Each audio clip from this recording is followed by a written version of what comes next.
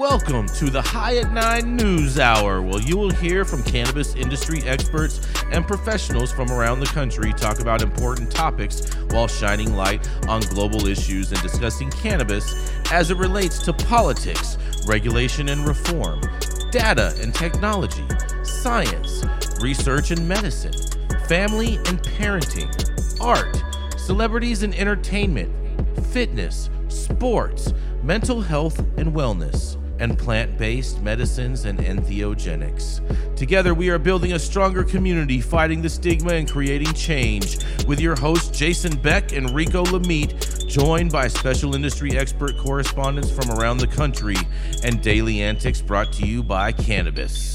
Coming to you live every Monday through Friday at 9 a.m. Pacific Time and high noon on the East Coast.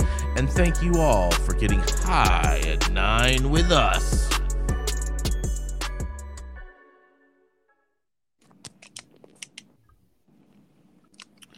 Oh, yeah. Good morning, everybody. Hope everyone is having an amazing day today. We got so much going on today. So much going on. But good morning. It's Thursday, January 12th, and today is National Pharmacist Day. It's National Marzipan Day, whatever the hell that is. National Curry Chicken Day. And, of course, Gretchen, that's right. It is National Kiss a Ginger Day. Wow. Thank you for joining us and getting high at 9 with us. It's also high noon on the East Coast. And please remember to like, share, and subscribe to us on all social media platforms, especially right here on YouTube. We're live every Monday through Friday on YouTube and audio only on Clubhouse. And if you are joining us in Clubhouse, you can also participate in the show by raising your hand if you have a brief comment on the story most recently presented. Without further ado, we're going to pay a quick bill real quick and get right back to the news. You want to grow some of the best weed in the world? Then you must start with the best genetics in the world. Go to www.dnagenetics.shop to order regular, feminized, or autoflower beans. All of your favorite DNA genetics cultivars such as Kosher Kush, Skywalker Kush, and oh yeah, Chocolate Truffle Shuffle. Boasting more cannabis awards for their award-winning genetics than any other company in the world. Remember to go to www.dnagenetics.shop to see why our terps don't lie.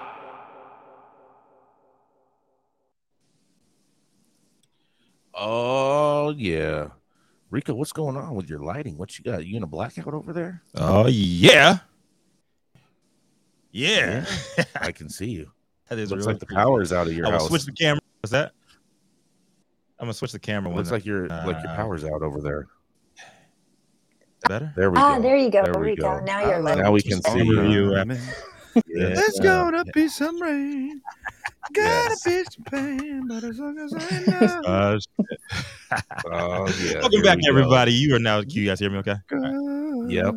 Welcome back, everybody. You are now tuned into High at 9 News. Thanks for joining us, not only to get High at 9 with us, but also high noon on the East Coast. I'm Rico Lamitte, the dopest dad on the street, and today is Thursday, January 12th, 2023. Also National Pharmacist Day, so be sure you take time out to thank the real ones you've been provided drugs to by, who have provided drugs to your community over the years, legally or illegally. National Curry Chicken Day, also an International Day of Mourning for Buttholes. And also Kiss a Ginger Day. Yep, that's right. And I pray safety of Gretchen Gailey.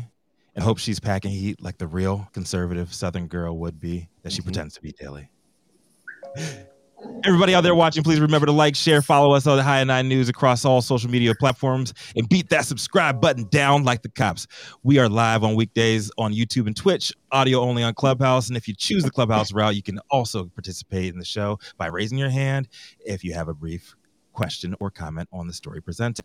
We'll get things started here in just a few seconds, but first we have a message from our sponsors. We've already done it. We've already done the sponsor. We've already done the sponsor part, bro. Oh shit. Yeah. Oh, shit. Yeah, come on, bro. Get with the program. Fuck your program, dude. Yeah, all right, exactly. Yeah. Well, first say that on the football field. The Mintco wearing, private jet hopping, Green Street wheeling and dealing, longest continuously operating retailer in the game when he's not holding down presidential cannabis tourism meetings and duties in his own backyard in West Hollywood. He gets spotted daily by TMZ, pot politicking across the globe with world leaders in London, Mar-a-Lago, and Detroit. We're all of them everywhere. They call him White Gucci, Gucci Blanco, and El Presidente. Coming to the stage first, smoking on the best weed in the world, Jason Beck. Oh, yeah. Thank you so much for that, Rico. That was a fantastic introduction this morning. And today, my news, you guys are going to love this story, okay? I cannot wait to tell you guys about this. Because New York, where's New York City's second marijuana dispensary will be located and when it will be open. It's talking about being legal to go buy pot in this old Chase Bank in Union Square they're talking about in New York when everyone is just standing outside selling weed. Nearly 2 weeks after the state's first adult use marijuana dispensary opened up in New York City, another one is set to open. This time it will be in Union Square. It's called the Union Square Travel Agency. That's the most ridiculous name. And it will open up in an old Chase Bank near the Union Square subway station. It's set to have its soft opening on February 13th. Of the proceedings, 51% will go to the DOE Fund, DOE Fund. I don't want people thinking it's the Dow Fund, which provides housing, career training, and counseling to marginalized people living in New York City. The first legal dispensary for adult use cannabis in New York opened on December 28th in Manhattan with 4,400 square foot corner building at Broadway and Astor Place, which used to be a Gap store. It marked a long-awaited launch of a marijuana industry that could become one of the country's most lucrative. It already is lucrative. It wasn't immediately clear what items the Union Square shop would be selling. At the city's other dispensary, the Housing Works Cannabis Company, customers can find a range of prices of products from $20 for an edibles container to a flower or plant, which you can roll into a joint for between $40 to $95. Cannabis vape kits will also sell for around $95 as well. Governor Kathy Hochul announced on December 21st that Housing Works, a minority-controlled nonprofit in Manhattan that serves people with HIV and AIDS, would be the first of 36 recently licensed dispensaries to begin selling cannabis to the general public. Even though dozens of illegal shops have been operating for many months. In the coming months, the state is expected to issue an additional 139 licenses with about 900 applicants waiting to learn their fate. The state reserved its first round of retail licenses for applicants with marijuana convictions or their relatives. Plus, some nonprofit groups had also planned a $200 million public-private fund to aid social equity applicants, but yet no one can find where that money is at and what is going on in New York. I'm going to digress for a minute, and this is Jason Beck reporting for the High at 9 News Hour. What do you guys think? Are you guys going to go to the second store in New York? Or has New York's bubble already bursted? The bubble hasn't burst, but it's going to be a long time before they get things right. Sure, it's not like a oozing pimple. It's pretty gross. Yeah, it's like official too old, poorly held outdoor at the legal stores, or like the best of the best, freshest trap weed on the planet, available on any plastic Lifetime table anywhere outside. Your choice. Yeah, that's what I'm saying. I'm going for the plastic Lifetime. It's just table. quality, man. Like, everybody keeps talking taxes and keeps talking all this shit, but man, it's just quality. If you got quality weed, it doesn't matter what the price is, bro. You're gonna sell all of it. That part, I believe that part. Hallelujah. Really? Yep. We do have Nicole Buffong up from the audience. What do you have to say about this, Nicole? Hey, good morning, team. Good morning. I will not be buying cannabis in Times Square. No, I don't buy my food in Times Square. I don't shop at Sephora in Times Square. So I definitely will not be buying my cannabis in Times Square. I'm going to be looking for shops that are probably in Harlem and Black owned, which I'm sure this one in Times Square is not. Right. It is. Isn't it Union Square? Union Square. Whatever. Sorry. Whatever square it is, they're squared up. Square the fuck up. regardless of where this place is located, and I hear exactly what you're saying, Nicole, it's still a good thing to see that this market is moving forward. It is opening stores, despite what Jason Beck thinks, and despite him not owning up to any of his bets. Yes, it's a good Got thing. your $100 right here, Gretchen. Still. 12 days, people. 12 days. And I think it must be all the rain. You're absolutely right, Gretchen. Yes. It's good to see that it is becoming a mainstream thing. But I'm still interested in trying to understand how they're going to shut down all of the illegal dispensaries that look like quite legit dispensaries in New York. How they're going to shut all those down to allow the legal market to come in and thrive. That's going to be interesting.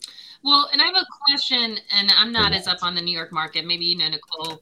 Are all of them required to be doing some type of charitable donation, giving back? Because I find it all odd of the that first two nonprofits, dispensaries, all the that's their nonprofits thing. are required. All the nonprofits, all the nonprofits all the got up running? nonprofits, 51% is owned by their nonprofit, and 51% of revenues will be funneled into that nonprofit. And how many are nonprofits? I'm not sure the exact number, how many nonprofits they were going to issue licenses to. I know there was a number of nonprofits that, if I was going to take a guess, I'd just say probably around 100, 120. Jason, But do you think that's a model guess. for That's a success? total guess. Is that a model for success? Okay. No, it's a model for distress. And I'm willing to bet that a bunch of these so-called stores that are opening that Gretchen is celebrating will not be open 5 years from now. How many? What Well, percentage? I think you What could say percentage? Do you think? about all businesses, restaurants, all sorts of things don't stay open, but at least they're getting there. They're trying. They're making a start. So don't be a hater, Jason. It's too I'm not early being to a hater. I'm being a You're realist. You're Just hating. being a realist. Whatever. Just Hate. saying. Hate. It's not hate. I'm It ain't love. They hate the participate. truth, Jason. They hate the truth. They hate Yeah, of course reality. they do. They don't like reality because they want to live in this little circle jerk. They're like, hey, look at us. We opened up a store, and hey, look at we're selling weed. When you have real social equity outside on a card table Word. selling weed. I love You to want the talk truth? about- You can't handle the truth. Yeah, exactly. But That's you know what? the real But you social know what- equity. you know It's what, outside Gretchen? on the street. Today you Straight get up, free bro. pieces, so you win.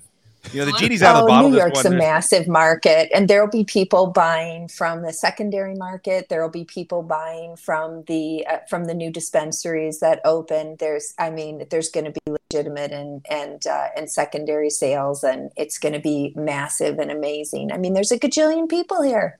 What about you? Hold on, It's, Dr. Mary. It's just getting started. Dr. Mary, you're on the ground there. Yeah. Have you gone to see the new dispensary, the one that's at least open so far? What do you Did you think buy of it? some overpriced dried out weed? I've been staying close to home and working on my ketamine clinic project, and and taking care of my dog Oh, and you've been- cooking dinner. I really have not You've been going in the K-hole, Yeah. huh? K, yeah. It's I've been in a K-hole. Yeah, I mean, it's Q1, and everybody is focused on getting your business organized for the remainder of the year. At least that's what I do during Q1. So I haven't had a chance to step out much. I think I am going to have a few meetings next week out of the house, though, and so that'll be fun. Start But calling you Dr. yeah, K. I mean, I think there's just no. I mean, not everybody is going to buy from a secondary market. They're just not going to feel comfortable, and then and so it expands the audience that's going to be purchasing and thinking about using cannabis, and they're going to need to learn how to use it and feel confident about their products. So I'm totally excited about what's happening in New York. I mean, Dr. Mary, I gotta be serious about this, okay? If you're in New York, the cost of living is already extremely exorbitant, okay? And people are penny pinching just for normal daily their daily necessities. If you had the choice and you had $100, are you gonna go and that's your $100 to go and buy weed? Are you going to go to a store where they're going to charge you $100 for an eighth, or are you going to go to the streets where you can probably get maybe 2 or 3 eighths for that $100? What are you going to do? Well, Right. I mean, are you going to compromise everything that you've worked for to save a couple of bucks? And, How are you compromising and perform anything? a criminal activity? Jason, That's I not hear a what you're criminal saying. activity. If There's no one going to Sometimes jail deeper for than that. buying weed. So how are you going to compromise yourself? Jason, I hear what you're saying about price. It's However, basic economics. easy killer. What about the mom or someone who wants to buy legal weed, at least something that they can trust has been tested before they give it to a medical patient? This is actually where I was going with this question, and that's why I was asking it to Dr. Mary. That's why I was asking it to Dr. Mary. Nobody cares about saving $20 on Manhattan. I mean, I pulled up a few days. I actually did leave and came back in a car. And when I pulled up in front of my apartment, there were 3 Range Rovers out front, and there was a Mercedes in front of one of the Range Rovers. I mean, there's just so much money in Manhattan that I don't think anybody is looking to save $20. I mean, if you're disabled and a homegrown candidate, you know, that's a problem in Manhattan. But but you know, they don't live, you know, anywhere near both of these dispensaries. You know, these dispensaries are for the anxious mom who wants to have half a gummy before she goes to sleep, and they're going to serve that community well. So basically what you're saying is that this market is for the stiletto stoners. Stiletto. Yes. Pumps. I don't really know why anybody goes to a dispensary when you can get the Delta 9 THC derived from hemp delivered to your home in the mail. There goes that Delta 8 plug. I mean, the hate. Yeah, I mean, cause that's the real. Well, yeah, exactly. The Delta 9. Why pay those exorbitant taxes for no reason? Exactly. Really? Why pay those I really wonder where. I wonder that all the time too, Dr. Mary. I'm glad you said that and wasn't me. I'm just agreeing. What you got to say about that, Gretchen? I got to say, we got to keep moving if you're going to hear from the rest of us. This is to Gretchen. Oh, man, that was good. That was good. Thank you so much for that. Coming up next, it is the dope dad himself. That's right, Rico Lamitte. When he is babysitting, you can quite often find him doing dad types of things. Braiding hair, having tea parties, but making sure that he teaches his daughter to any time that you have a tea party that you always sip your tea with your pinkies up. That's right. He also has to teach grown-ass adults that generally when he serves them coffee and tea and crumpets at a TEDx convention in the waiting room. That's right. He always with the pinkies up. That's right. It is the dope dad himself, Rico Lamitte. Thank you so much, Jason. Definitely appreciate that. And I would like to say that tea parties at our house, they stay lit. The tea party is at your house. Dude, tea parties stay lit, man. South Central tea parties. Think about it. All right. So my story today is from MJ Biz Daily by Chris Roberts. Marijuana firms' main funders of recent legalization efforts overtaking advocacy groups. So, reported cannabis companies provided nearly all of the money behind the 5 legalization initiatives in last November's midterm elections, representing a dramatic shift from a decade ago when marijuana reform's principal bankrollers were advocacy groups and wealthy individuals. Are the days of bottom-up, people-funded, activist-driven, grassroots organized campaign for legalization, are those days behind us? I thought I had permanently left corporate America for cannabis in 2016. My friends, family, and colleagues all thought that the cancer scare pushed me temporarily off the deep end, and they all swore I'd be back as quick as I left. 7 years later, still in this shit, still standing with the people, and still doing my part to expose the systemic hypocrisy in corporate capitalism. But I gotta admit, shit done changed a lot since then. A lot. Prior to making the move official that year, cannabis already saved my life twice. First round kept food on my table, clothes on my back, and a roof over my head. I don't matter how many top degrees, rich boosters, and screaming fans were in the student section yesterday when you're a homeless drug addict breaking into cars for spare change today. I pushed packs post-graduation in Chicago to move out the back seat of my Chevy Monte Carlo as an injured, failed NFL prospect, chewed up and spat out by the NCAA. They called me a student athlete, emphasis on student first, brainwashed me to believe it was a privilege to be college educated and okay for them to build world-class stadiums and new buildings on campus off me and my teammates' sacrifices without us ever seeing a penny of that profit. Round 2, 6 years into my career in finance. Your boy's pockets were fat as fuck, but any and everybody who knew the real Rico knew that I sold out for a check. I said, fuck them. They ain't go through what I went through. And for the first time in my life, people called me successful.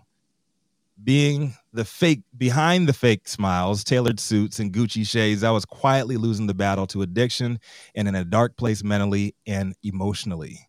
A chance intervention on a work trip to LA by a highly educated dispensary owner experienced in treating addiction led me on my path to breaking dependency.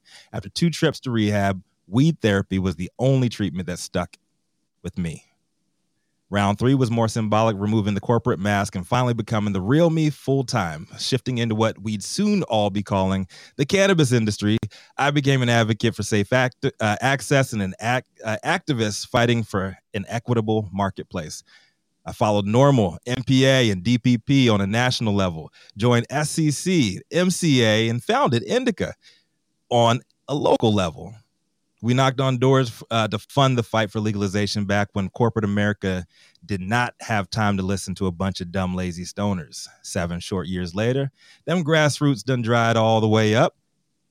And newly released campaign finance records revealed 2022 adult use legalization efforts in Arkansas, Maryland, Missouri, and North and South Dakota raised nearly $20 million combined. Per the article, 19 of that, 95%, came from sources identifiable as cannabis industry businesses.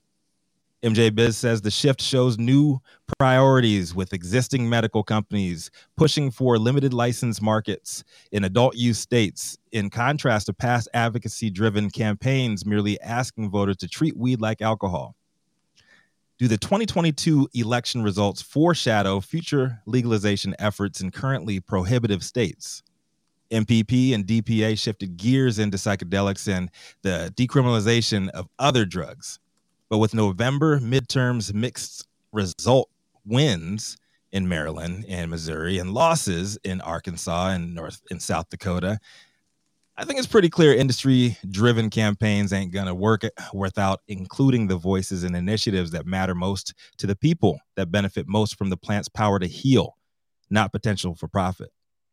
While billion-dollar MSOs push for limited license markets, activists want justice reform, home grow allowances, and social equity baked into these laws.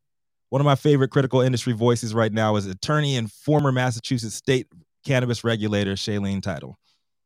She's consistently speaking out on industrial overreach at the expense of the original legalization movement's social justice roots. In the article, in response to the campaign finance data drop, she said this: voters care about the details of legalization bills and the market structure. When you have wannabe monopolists directly writing measures, the trend has been for them to propose market structures that are increasingly brazen and unserious. The lesson moving forward is we give up on the idea of buying or tricking voters into giving you a monopoly by funding a ballot initiative, and I agree. The reason I believe the industry will never succeed in its current format, why we continue to see record quarterly losses from multinational corporations whose models have dominated mainstream business, is because cannabis is different. The movement began with the people. Racism pushed cannabis underground, and capitalism pushed profit-driven opioids over plant-based medicine. After 100 years of prohibition telling us what we can and can't call medicine or put into our bodies because it don't fit with your narrative or follow your agenda, y'all really think that we're just going to roll over and let y'all make the rules of this shit? No. It came from the people, generations of people, and it's going to continue going that way. So if you want to move forward with your rules, you have to incorporate the voices of the people who have done this generationally. It's just not going to work. And until then, the trap lives to see another day. I'm Rico Lamitte, the dopest dad on the street. I'd love to hear what the rest of the team has to say about this. Are we in a new era of corporate capitalist cannabis, or is it going to be more of the same? The trap will never die. Well, I mean, I'm going to say the trap is never going to die because elected officials and politicians still aren't doing anything on a federal level to deschedule cannabis. And on local and state levels, all they keep doing is imposing more regulations and more taxes. Right. I really enjoyed your share, Rico. Thank you for the look into who you are and what makes you you. And I like how you you paired that with your story, and I like the narrative throughput. Thanks, man. And the biggest thing here is the thing that I think we all keep hammering on. You know, it's like there's a real, the thing that draws people to high quality cannabis is exactly that, high quality. It's the quality of the flavor, the quality of the high, the quality of the production. And these folks who thought they were going to widgetize cannabis and show us how it's going to be done are being taught one of the first lessons of cannabis, which is humility. And they're being humbled to find out that there's something bigger going on than just some, drugged out idiots, running around spending a bunch of money on Louis Vuitton purses. That's music videos and hype you see on TV. That's not the reality. Their pockets are getting humbled, right, Matthew? Yes, sir. But I'd like to expand on that and say it doesn't matter where you came from. You don't have to ever have sold a single eighth of weed to anybody to be involved and welcome in the cannabis and psychedelic communities. It's about how you navigate. Because really, when it comes right down to it, we're all from Earth. We're all one human family. We're never going to solve this problem of what the hell is going on this planet as long as we continue to cut people into us versus them and pursue this dichotomy, because it just makes enemies and it makes wars and it makes factions. Yep. And so what I think we need to do as legacy cannabis actors is welcome these people into the space and help to guide them and stay active and stay involved and stay in their ear and stay pushing them towards a direction. And like for myself, I've integrated and worked with a lot of traditional business people, and I haven't gotten them all high. I've gotten some of them high. I haven't gotten them all to smoke the DMT pen. I've gotten some of them to hit the pen. But what I have done is you got any of them to dab DMT? Because that's the real experience. No, but what I have done is I've been able to show people that there are people who use cannabis and psychedelics that are sober-minded and intelligent and have a good sense of humor, are fairly well-adjusted, and that there's actually something in this world. And so I think that's the biggest thing, is welcoming people into this legacy while at the same time protecting it so that we can all move forward in something that's more resembling wholeness. And sorry if I'm rambling, but I drank a lot of coffee again today. No, that's very well stated. I agree with you. I mean, I think so many people that are really driving are very egocentric, and they have an elevated ego. And I think they find it even hard to consume cannabis because it's a leveling, it's an ego destroying agent, like mushrooms. So you take somebody who's just rocking on their personal ego, and that's where they get their personal energy, and then destroy their ego. They don't like it, and they don't really understand it. I always feel like that's a mark of a personality when people say, well, he doesn't like to smoke weed, but that's okay. When they're dating a new guy, and I'll be like, if he doesn't like to smoke weed, that's a little bit of a red flag. Like if he prefer to use alcohol or cocaine, you're talking about somebody who's doesn't really have control of their ego yet. We do have Dr. Felicia from the audience to say something on this. What do you have to say about this, Dr. Felicia? Great story, Rico. Your treatment of it was amazing. Two things about what your question was: will the trap live on? The trap will always live on. Cannabis has been around for thousands and thousands of years. No matter what the government tries to do, it will always be there. Number one. Number two, vertical integration is not the way to do this. Vertical integration should be a voluntary thing that businesses do, which they started to do, in the late 1800s with Carnegie Steel and today with Walmart, Target. They're trying to control all their supply points, but that's not necessary.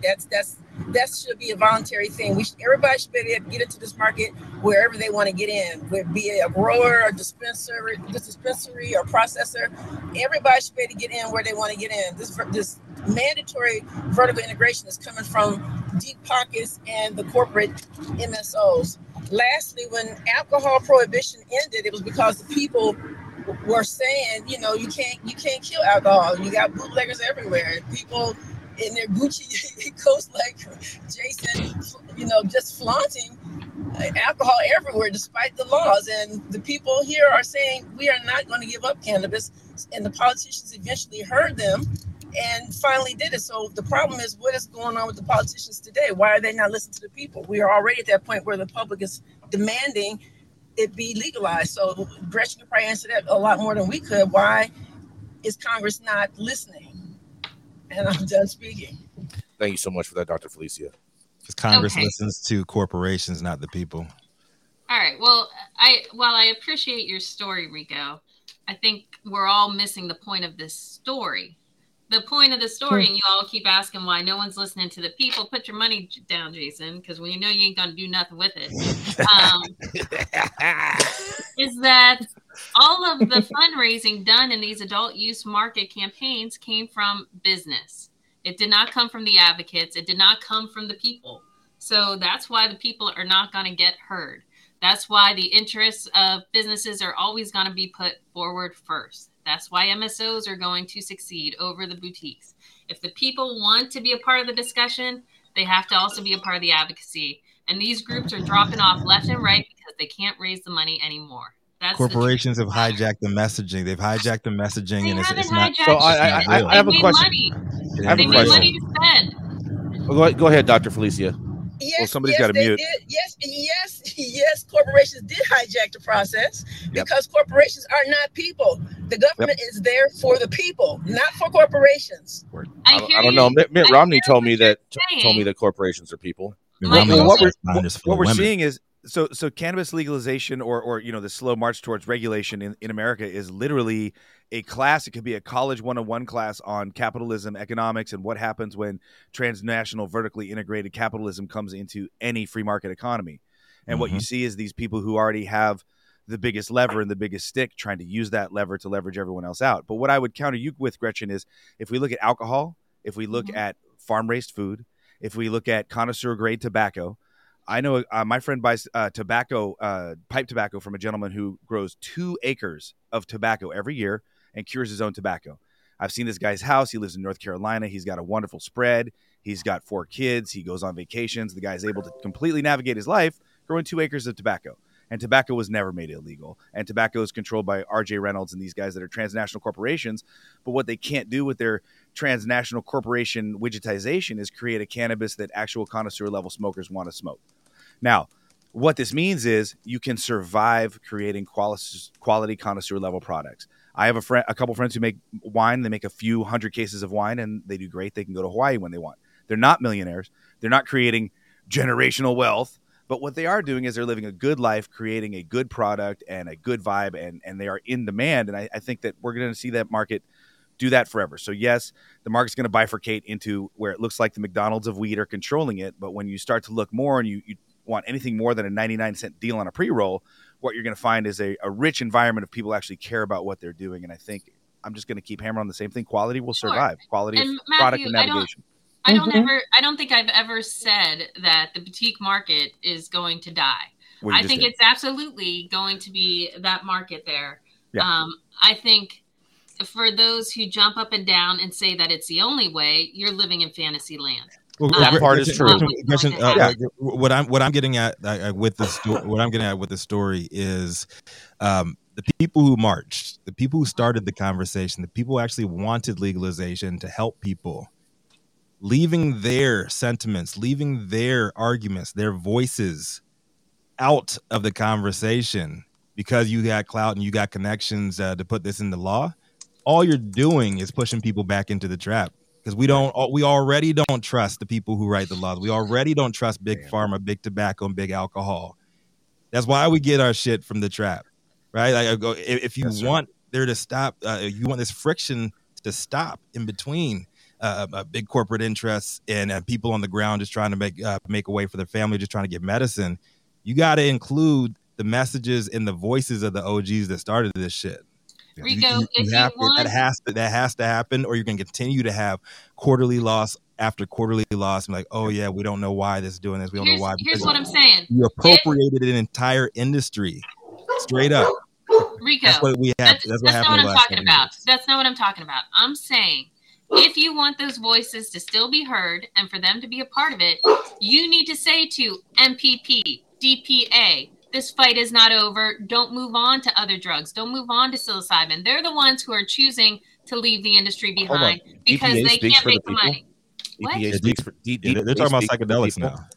Well, so Gretchen, you do have a good point, and a lot of people in the illicit cannabis economy having to move forward to cannabis, but also a lot of people are moving into media, are moving into art, are moving it back into business. But at the heart of this capitalist system that currently has us all by the balls, unless you want to live under a freeway overpass, you have to compromise yourself. And I think it's really important for folks like yourself who are very intelligent and understand this, and all of us in the conversation, we can't just start hammering at people's need to make money to survive, because then it literally makes us all completely insincere.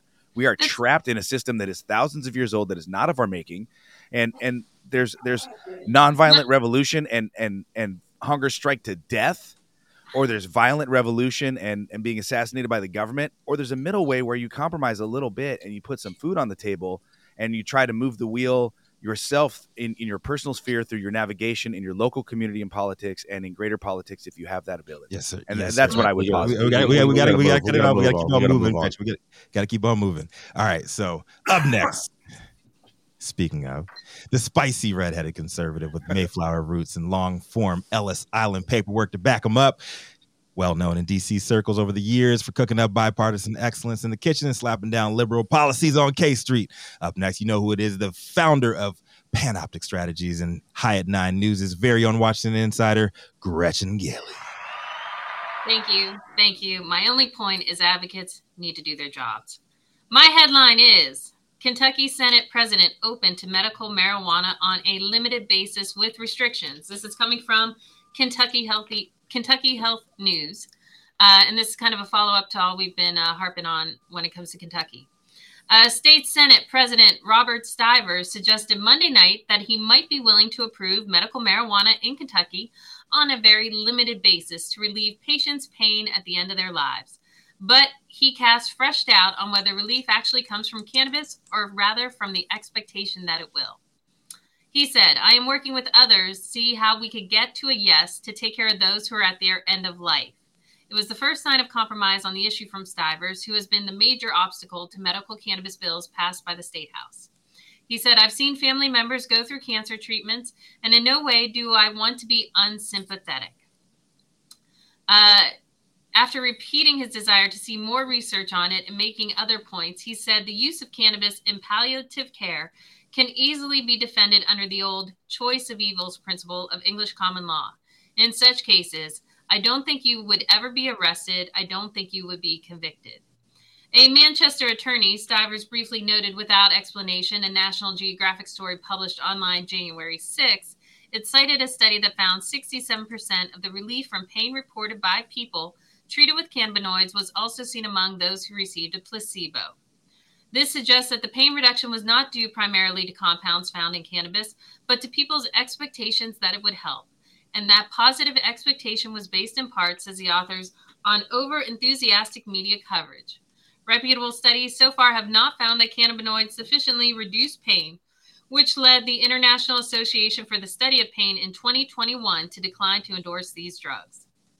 Even as he cast new doubt, Stivers suggested what a medical cannabis system could look like.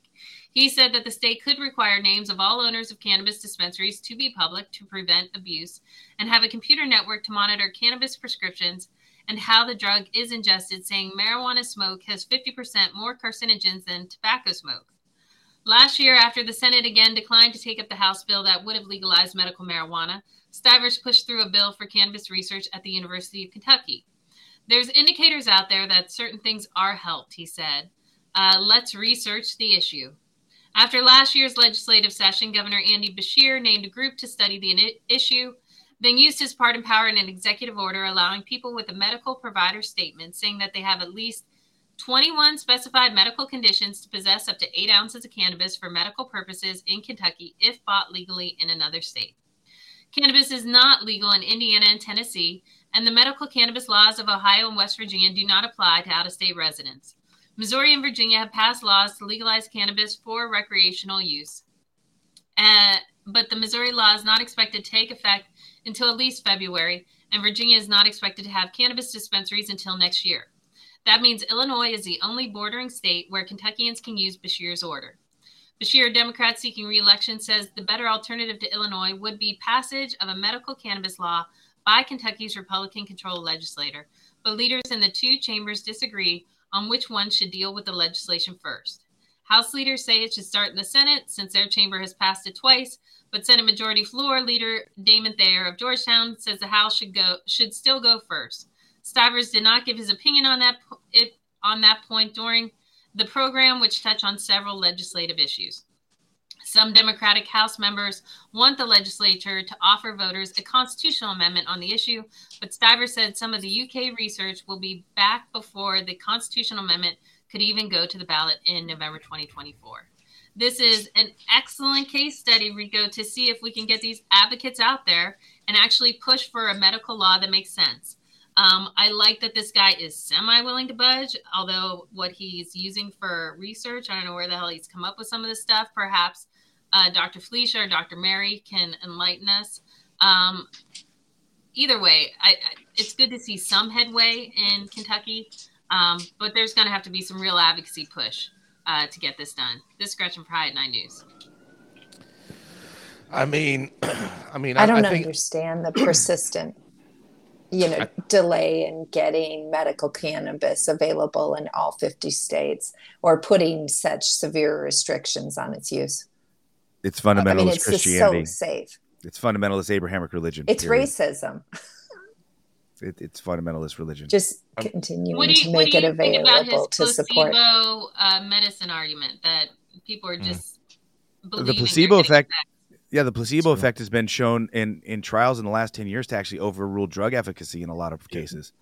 Our consciousness and our belief is really important. Is really powerful. That's why I forgot the mouse's name, but he gave Dumbo the magic feather. And then it turns out it wasn't the feather; it was Dumbo's belief in himself. Bam. But I had a quick aside about that. Hold on. You're quoting a Disney movie of all things. Michael, why are you mad though, Jason? You don't understand. If you don't get it, you don't get it, Jason. The teacher is everywhere, Jason. The teacher is everywhere. We just have to humble ourselves to be the student. Depends on what they're teaching. Hold on, I have an aside as the carcinogens, right? So as long ago as 1974, the DEA and the NIH funded a study at the Medical College of Virginia, funded by Richard Nixon in his avid drug war to destroy the left, and they wanted to find evidence of immune suppression or cancer in cannabis users, right? And so instead what they found that the THC was slowing the growth of 3 kinds of cancer: lung, breast, and virus-induced leukemia.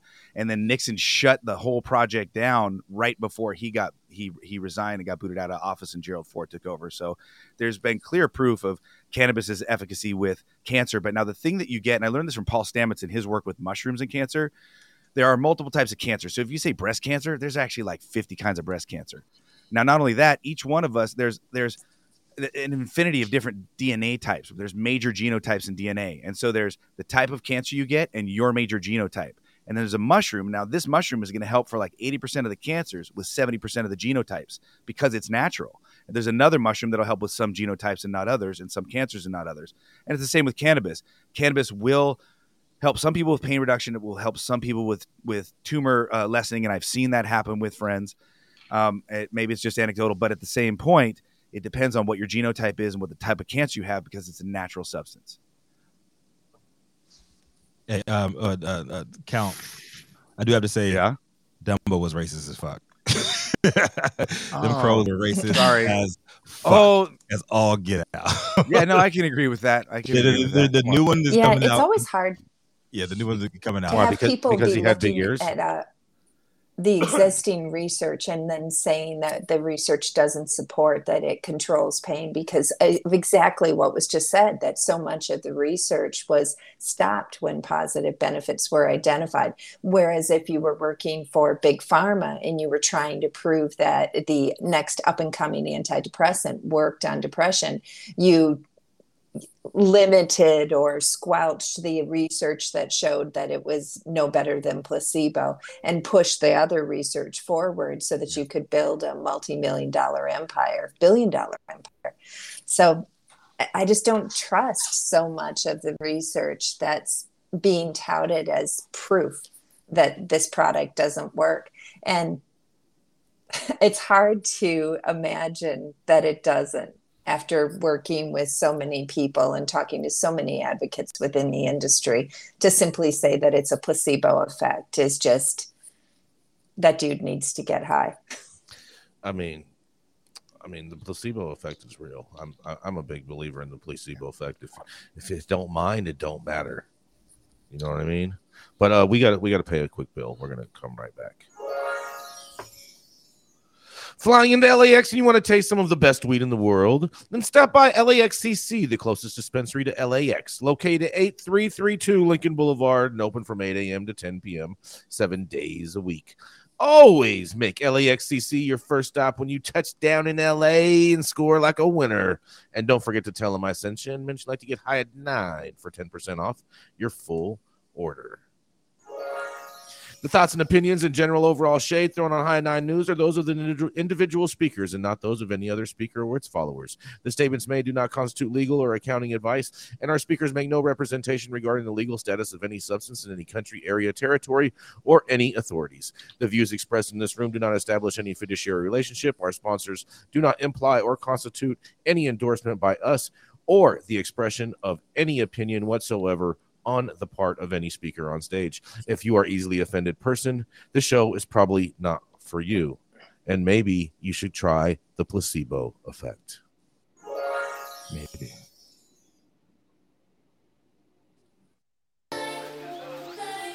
At True Classic OG, we live by one motto: stay true.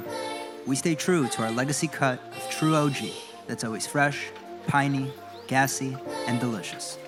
We represent the spirit and hustle and diversity of our great city of Angels, and we stay true to the spirit of this plant, doing everything in-house to ensure that you get the highest quality and consistency with every batch. And that's what made us LA's favorite OG.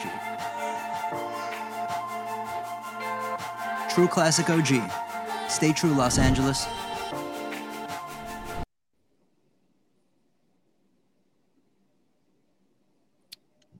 Oh, yeah. This Wisconsin-rooted, Fresno-based raptivist represents the strong black conservative voice mainstream media and Joe Biden do not want you to know exists. But I'll tell you what, the haters and race baiters will not block out the black side of liberty, perpetually exposing the man and the myths out there that we consume every single day. Coming to the stage next, and we're very, very happy to have him on video today, is my man himself, Nicholas Wildstar. What you got?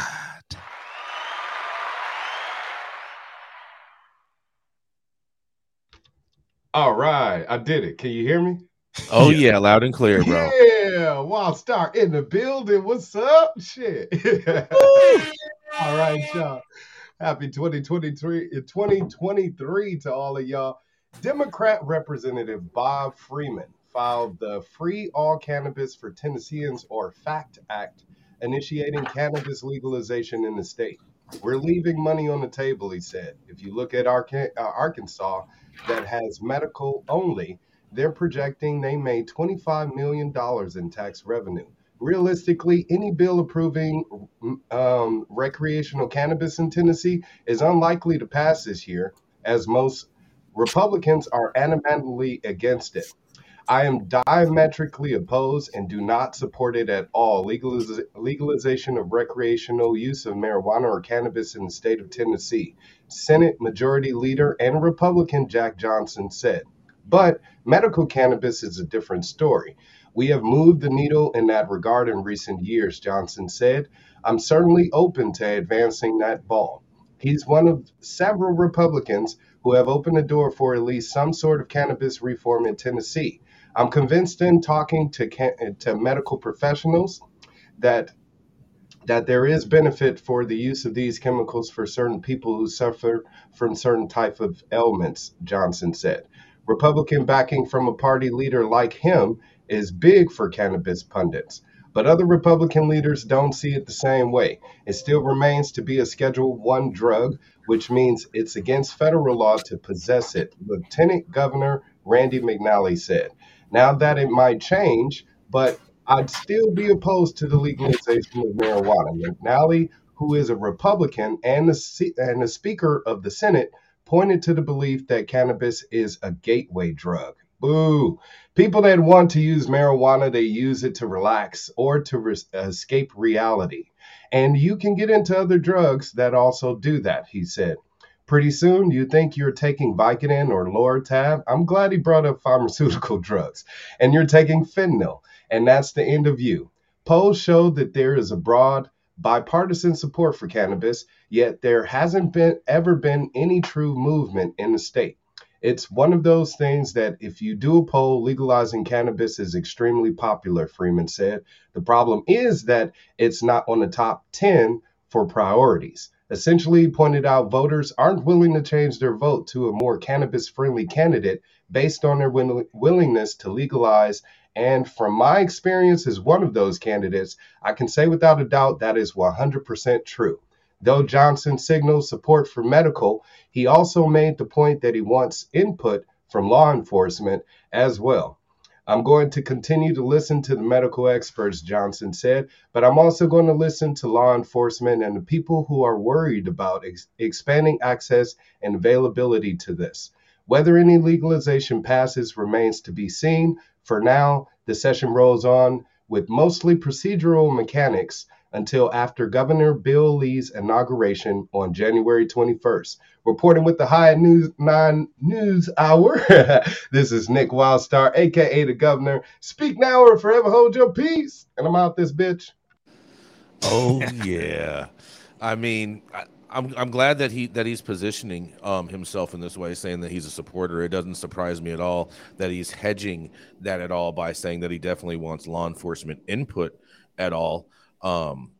But that is some growth, and that area definitely needs growth. What do you think, Gretchen? He's playing the game. I like any market that's moving towards legalization. So I say you got to get things done. Go for it. I don't care. Now, what do we know, Nicholas? Do we know the chances of this guy actually getting elected? Is there any poll data out there for him? Well, the governor has already been elected, the new governor. He's just going to be sworn into office on January 21st. Oh, got it. So Okay, I this missed is that now part. Sorry. The state Senate that's stepping up to the plate, I guess.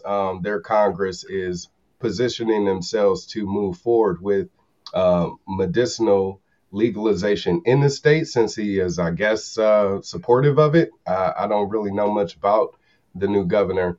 But that's what they're saying. It's pretty much because it's not at the top of people's priority list. Most likely that cannabis legalization won't happen within the next or within that governor's term, which is the next 4 years or so. I'll tell you what, based off that. Go ahead, Gretchen. Go ahead, please. I was just going to say it may not be at the top of their priority list now, but if Kentucky does start moving forward, I think it will absolutely help Tennessee along. I think they're both going to push each other towards medical legalization sooner than they realize. Based off of what Nicholas just that information Nicholas just provided, I smell a horse trade coming up, and I smell some political posturing by this member as maybe possibly a token to basically say, hey, we're willing to work with you, but we're definitely going to want some concessions in regards to. You scratch my back, I'll scratch yours. Yep. He's like, hey, I'm down to play with this a little bit, but I still want to have law enforcement's input on this, but I'm willing to play. But at the same time, I'm going to want a lot of other stuff that you probably aren't going to be with. Right. Exactly. So you better put your hand in my pocket now. That's right. That's right. In that motherfucker. Mm-hmm. Exactly. That typical song and dance political theater we're used to. It's going to drag on. I love kabuki theater, and I try to tell anyone anyone that doesn't understand politics that basically politics is America's telenovela. It really is. Gretchen, so I got a question for you. Like, how much longer do you think the medical market is even going to be around? It's all going to be adult use. It's all going to be recreational because all use is medical use. The medical industry, the medical industry, because it's all going towards capitalism. At the end of the day, it's all going towards money. So it's all going to be adult use at some point. How much longer will these quote unquote medical markets exist on a state level? If you're asking for adult use on a federal level, I think you're at least 5 to 10 years out. I think medical is going to be around longer than you think. And I think if Congress is willing to move, I think if Joe Biden moves and just reschedules, I think medical is going to be much more prominent than people realize. I think that adult use will be left up to the states. I think that's let me tell you something, Rico, based off your initial question. Yeah. If Joe Biden gets his way and pushes it to Schedule 3, all there will be is medical, and it'll all be pharmaceutical grade and no plant medicine, and the trap will live forever. And with that, we got to keep it moving because he's a cannabis wizard doing his damnedest to continue the work of the merry pranksters and the Brotherhood of Eternal Love. Alongside this Hogwarts PhD in tripping balls, this co-host of What's Good, the Cannabis Flower and Hash Review Show, as well as he's also a host of Radio Free Earth, boasting over 33 years in the game for sales, genetics, cultivation, and also, too, in a lifetime because he is the immortal Transylvanian Count himself. That's right, Matthew St. Germain. Greetings, Brother Jason. Greetings, all. Here's my story today from my friends, the Beard Brothers. Psilocybin and MDMA show promise for veterans' mental health, according to a VA report. The U.S. Department of Veterans Affairs has continued to research the effect of psychedelics on veterans' mental health conditions. However, while these research efforts may speak of future promise, it's imperative for more studies to be conducted to address the gaps in preliminary research. A recent study conducted by the department revealed that psychedelics like psilocybin and MDMA could be beneficial treatments in treating depression and post-traumatic stress disorder. The study forms one of 38 key studies which back the therapeutic potential of psychedelics. This was according to a report published by the VA's own Evidence Synthesis Program.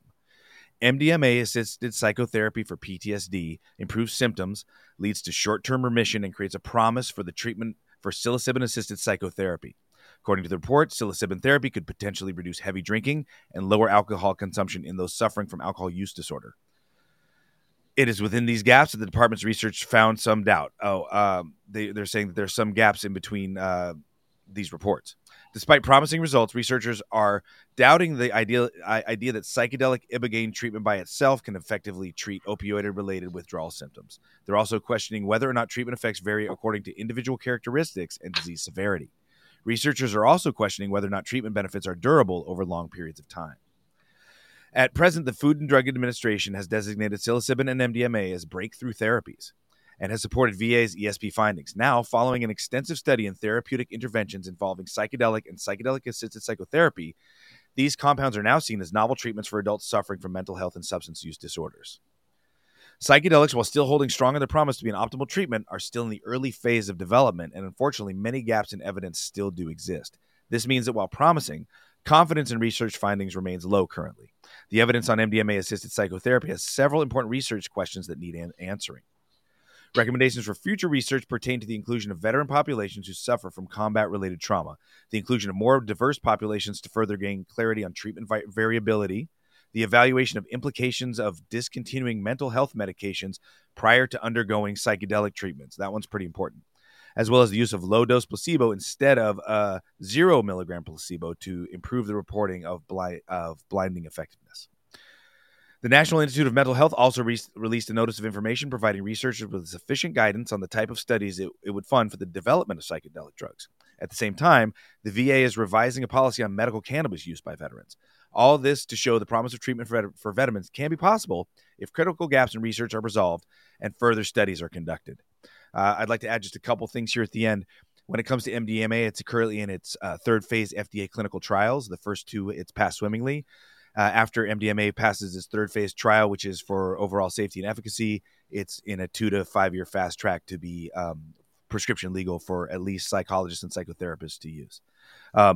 Furthermore, I think that what we're going to see is that these psychedelics, psilocybin, especially LSD, which hasn't been studied for the VA yet, they help with depatterning and they help to calm the limbic system and deprogram PTSD responses. And even more importantly, if we can get a critical mass of Americans on using these substances in some sort of ritual manner, I think we can start closing the military bases overseas and stop dropping in paratroopers to kill people to steal other resources. And then maybe we don't have to treat people for their PTSD as much. St. Germain out for Thursday on the High at 9 News. I know we're short on time. Do we have anybody want to comment on that one? Well, I mean, these psychedelics, and can you explain a little bit more the part you said, like this is the important part? Can you explain why that is so important when you were reading your article? Oh, shit. I just closed my tab. What was the important part? That's what I was asking you, bro. What was the important part? Like, hold on, I'm right here. No, I'll skim back. I'm sorry. Shit.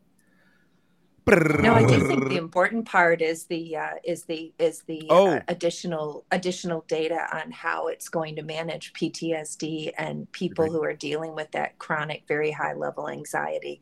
I mean, I think the broader idea here is that, you know, whenever you start with a new drug, you start with a particular diagnosis, like PTSD in war veterans, but then we recognize that upwards of 90% of people have PTSD from one or another experience in their life. So you know, so we'll start with war veterans, but then as we gain more comfort with the use of the products, we'll be able to say, well, this could even be people who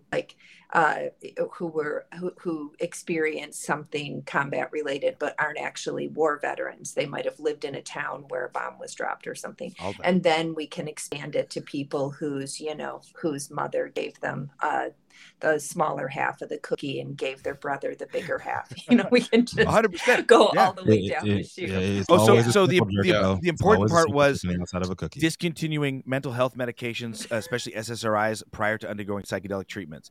Number one is the SSRIs can actually blunt the effect completely because they block the chemical gateways in your brain. But then number two is with ibogaine and ayahuasca, especially. Ayahuasca and ibogaine are both MAO inhibitors, and so there can be sickening and potentially deadly reactions between the SSRIs, certain food combinations, and those psychedelic drugs. Dude, I could just listen to y'all 4 hours. Like, real talk, because I'm a nerd as fuck. I'm nerdy as fuck behind the scenes. But we got to keep it moving for our last story of the day, coming from a New York City-based 25-year board-certified integrative medicine internist and two-time best-selling author with Michigander roots. Also the CEO of Balanced Medicinals, doing the research and converting it to effective treatments. And why, might you ask? Because we know y'all ain't going to do that shit. When she's not treating patients with alternative medicine, she can be found in front of her video camera cooking and walking the Upper West Side. Here to serve us up our daily dose of truth and closing us out for the day, it is Dr. Mary Clifton. Thank you, Rico. It's apropos that you should introduce me today because I have a terrible connection. It's like I'm hanging out at your place. So I apologize.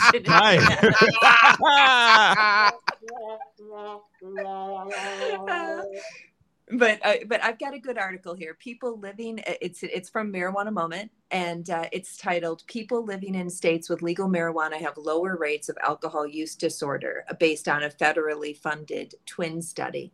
So this study showed that people who live in states where recreational marijuana is legal experience lower rates of alcohol use disorder compared with those who live in states where cannabis remains illegal. Now, there's a lot of conclusions that they came to in this study. The researchers observed 240 pairs of twins in cases where one twin lived in a state that legalized marijuana and the other twin did not.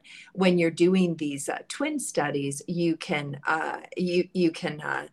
assess a broad range of outcomes, and some of the social and genetic components of the outcomes can be limited because you're doing these twins that have matching genetics. In this research, they found that out of these 240 pairs, the overall alcohol consumption did not significantly differ between those living in states that were legalized and those where marijuana remained prohibited. The real conclusion here is that the vulnerabilities to cannabis use were not exacerbated by a legal cannabis environment. They didn't find any link between legalization and an increase in psychosocial disorders, because it may be the case that adult use marijuana laws, this is interesting, and it speaks, Jason, to your stiletto stoner. Adult use marijuana laws increase consumption, but among infrequent or casual users, rather than those who consume heavily, regardless of criminalization.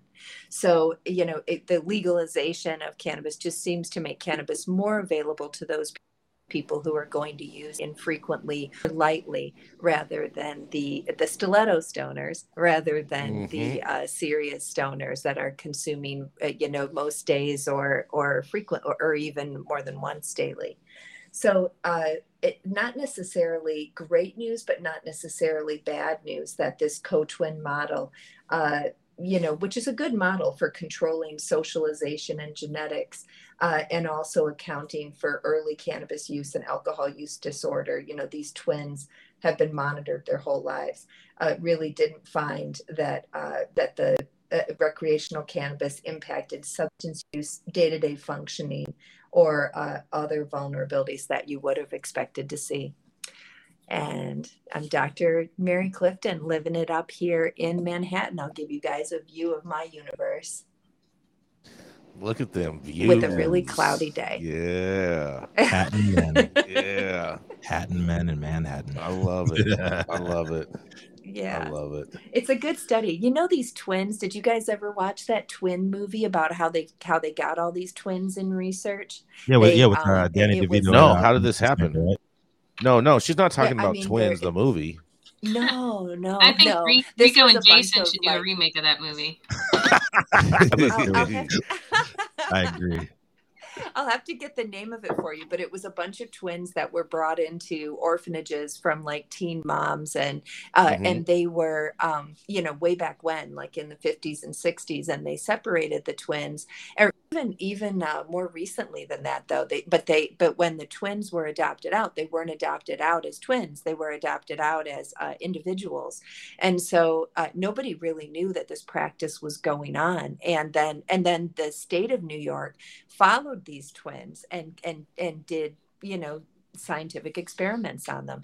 So what kind of experiments? Just monitored their lives, because their genetics were identical, but their socialization was a little different. So they tried to see if they were behaving the same way, or if there were certain characteristics that were consistent with them being genetically identical and not knowing about each other. But there was a movie made about it, because there was a boy who went to school. They basically had the feds following them, watching like, them their every move all the time. Can you to imagine? Compare each other to each other? Without yeah, their, I can imagine that. I don't know who should have given consent, but it was kind of nuts. But one of the boys, I don't think anyone had to give consent. Knew him back then. I don't think anyone had to give consent, Dr. Mary. Well, there was a set of triplets who ended up finding each other. I mean, this sounds like a Montel Williams special episode or something here. Oh no! We gotta close it out. run that commercial. Run that commercial, Adam.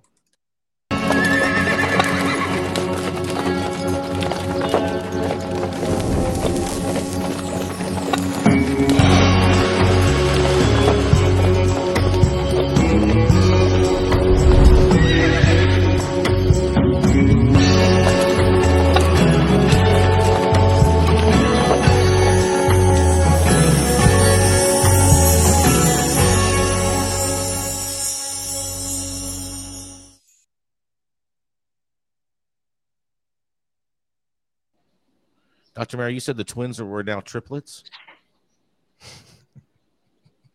I'm confused. Split it again. There we go. Thank you all for getting high at 9 with us every Monday through Friday at 9 a.m. Pacific and high noon on the East Coast. Big shout out to our audience. Thank you so much for supporting us and tuning in daily and listening to the insanity and antics that is the developing cannabis industry. Thank you to all the haters for talking about us and thinking about us so much. We have the most immaculate living facilities. And just by the way, that's always being stocked with the most amazing exotic sodas and everything else like that. And you're always welcome to come and help yourself to any of our tasty snacks. Huge thank you to our sponsors, True Classic, LAXCC, DNA Genetics, and Wizard Trees with Burning Rope for helping us keep the lights on. And thank you all to our correspondents for being absolutely amazing. And thank you to Cannabis for giving us a reason to do this. Thank you very much to Cloud Media Partners, House of Fuego, Zaza Simone holding us down in Clubhouse, and thank you all for helping making this space on a daily basis for y'all. Thank you for tuning in and getting high at 9 with us. It's America's #1 daily cannabis news show.